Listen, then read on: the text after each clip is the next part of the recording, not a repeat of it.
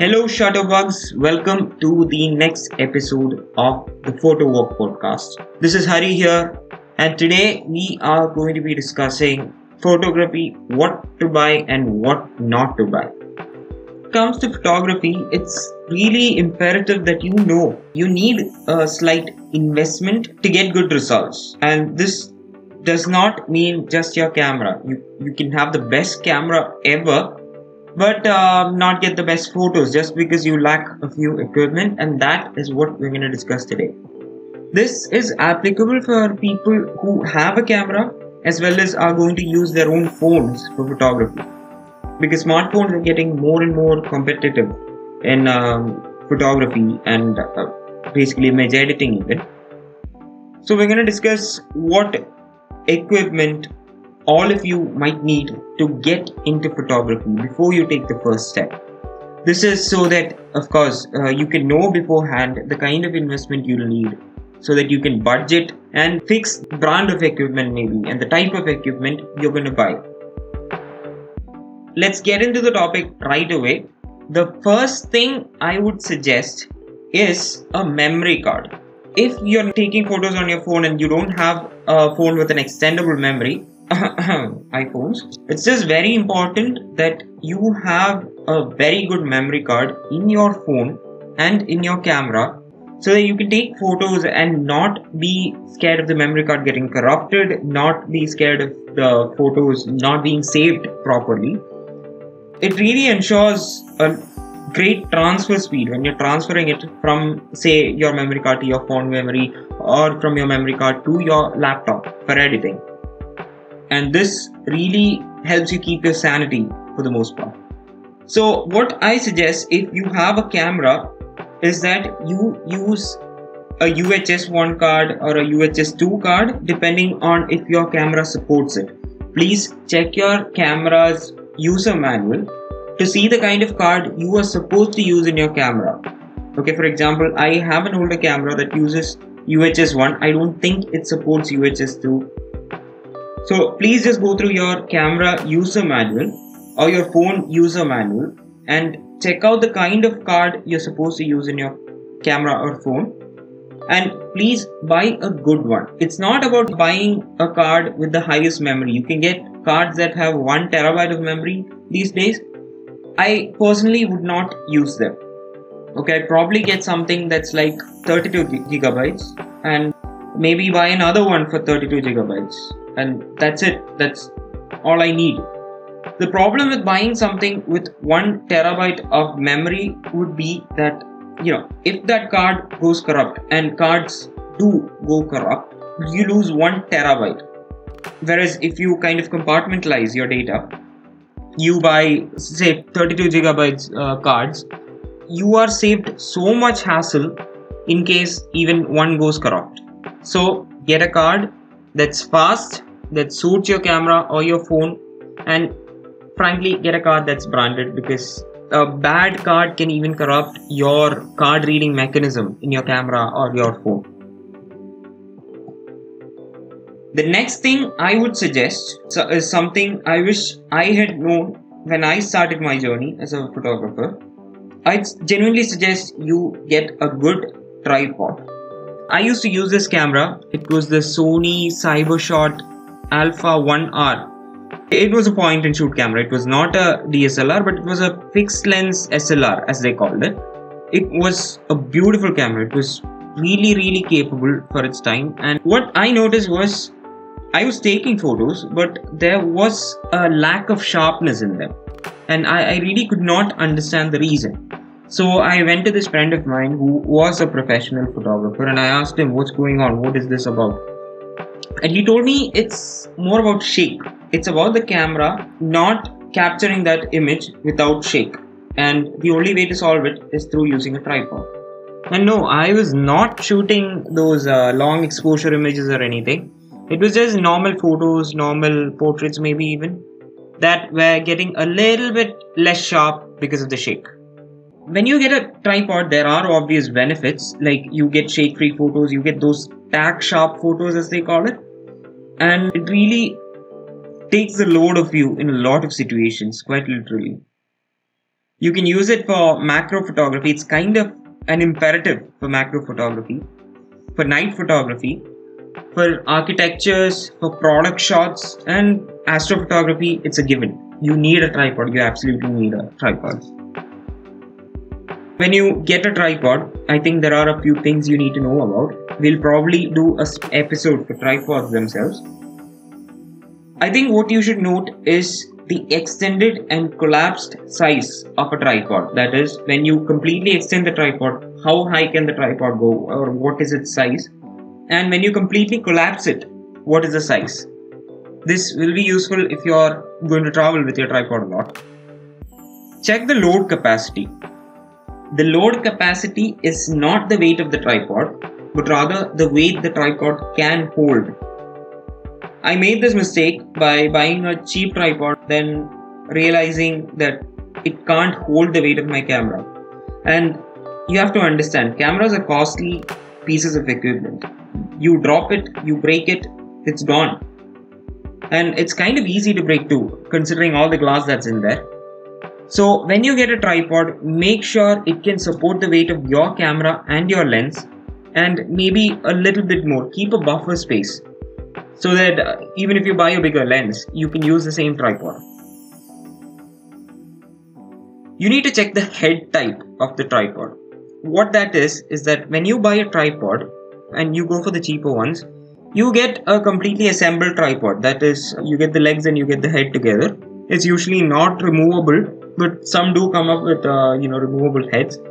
But I really would suggest you don't go for the cheaper ones. Now, the head type, what you should note is there are different kinds of head. There are at least 5 or 7 types of tripod heads out there. But what I'd suggest is a ball head kind of tripod head. If you can afford it, it is definitely costlier. This helps you keep your sanity, and it really makes adjusting the camera very, very easy. You just need to turn one knob and you can adjust the whole camera, tilt, pan, everything. And that's a genuine benefit for me. But you really do need to get a good ball head so that your camera doesn't creep. Like if you get a cheap one and you lock it in and you're taking long exposure photos and your camera starts creeping, it slowly moves down because of the weight, it ruins the whole shot. It's going to drive you insane. So when you go for a ball head tripod or whatever tripod it is, do get one that really can support the weight of your camera and leave a buffer space for it. The next kind of tripod head that I would suggest is a pan and tilt head tripod. Okay, these are relatively cheaper. These are the ones that come with those cheaper pre-assembled tripods, but you can also get these by themselves, and they vary from very cheap ones to very, very costly ones. I suggest going somewhere in between, and again, consider the weight of your camera and your gear, and consider that you might probably be keeping your hand over it, trying to focus and all of that. So leave a buffer space for that too. When you get a tripod head, you should make sure that it is compatible with the rest of the tripod you get. That is, it is compatible with the legs. You should note that tripod heads come with mounts and they should be the same size as the legs. It's only then that you can screw in the tripod head or use it with the legs and have it work properly. In short, make sure your tripod head is compatible with the rest of your tripod. The next thing to note is the feet type. Weirdly enough, there are different kinds of feet that a tripod comes with. You can have a rubber foot for the tripod, and it helps you in indoor conditions. If you're putting it on marble, if you're putting it on tiles and trying to shoot a shot, it makes sure that the tripod doesn't slip around. But if you're outside, if you're going for outdoor shots, you're putting it on mud, you're putting it on gravel, you're putting it on grass, you might need to go for one that has feet that are spiked.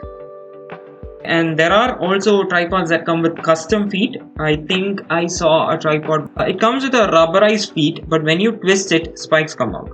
And that was really amazing because that it's like having two worlds in one. The next thing I would suggest you buy is a good camera bag. Again, a good camera bag. It should really be something that's waterproof. It should be padded, and preferably large enough to accommodate your camera properly. I mean, don't get something that's too tight because it puts a lot of stress on the camera lens and on the camera lens mount that might end up kind of affecting its function. So when you get a bag, again, go for waterproof, padded, and comfy for the camera. If you're using a phone, I'd suggest you carry a plastic bag, a Ziploc plastic bag, so that you don't get your phone wet. I understand phones come with waterproofing and dust proofing and all that, but it's all subjective. You get your phone wet and it does get some water inside. There's nothing really much you can do about it. So it's always better to be on the safe side. I always carry a few Ziploc bags in my bag when I'm traveling so that I can put my phone, maybe any other electronic equipment I have, batteries and all that, so that they don't get wet. The next thing might seem like it's not a necessity, but it really is.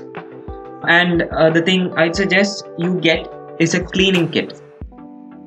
A cleaning kit, not just the basic one, get one with a blower, a lens pen, a microfiber cloth, cleaning wipes. You can get these separately. I think Zeiss makes very good ones. And a lens cleaning cloth. Of course, you can substitute your cloth that you use to clean your glasses with as your lens cleaning cloth, but the others are necessary. I'll get into detail in an episode about these, about cleaning your camera, and we'll discuss all of these further in it. This goes especially for DSLR owners. If you're using a mobile phone, there are alternatives, but this is primarily for my DSLR users. I really would suggest that if you have the money, go get a prime lens. It makes a world of difference in the kind of photos you can take. It is a fixed zoom lens, like 50 millimeters. You can't zoom in or out or anything. But the kind of educational experience it gives you to zoom without the lens, to compose without zooming with the lens and all of that, and the kind of photos it takes, the sharpness, the aperture you get with a prime lens, it's absolutely amazing. I really would suggest that you invest in a prime lens if you have the money for it, or at least try it out. There are a lot of shops that lend you lenses. Try using it from there. Either way, the experience is mandatory. If you are on a phone, I really would suggest that you buy a macro lens. Even if your phone does have a macro camera, I would suggest that you get a macro lens attachment.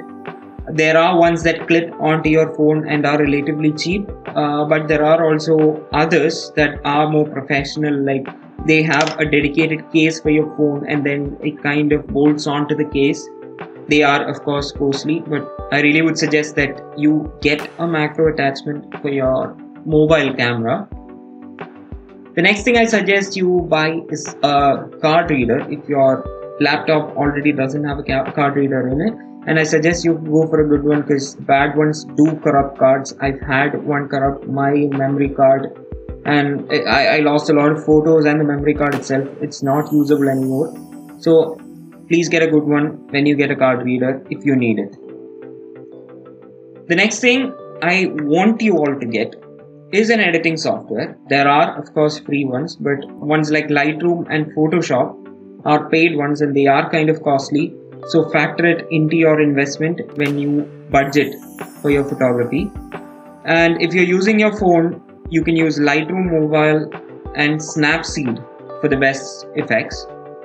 Even what I used to do as a beginner photographer, because I couldn't afford these softwares, were that I used to import my photos into my phone from my DSLR, and then I would edit them on Lightroom Mobile or on Snapseed and then put it back into my computer and then upload them. It was a hassle, but kind of worth it considering that these softwares really are costly, especially for a student, especially for someone just getting into photography, not sure if they would stick to it, if it's a hobby, if you want to make it a profession and all of that. I really would suggest that you try out the free options first. They do have trials, I believe. try out the trials, and then if you can't afford it, if you see that you can't afford it, move to the mobile versions. They are capable and are free.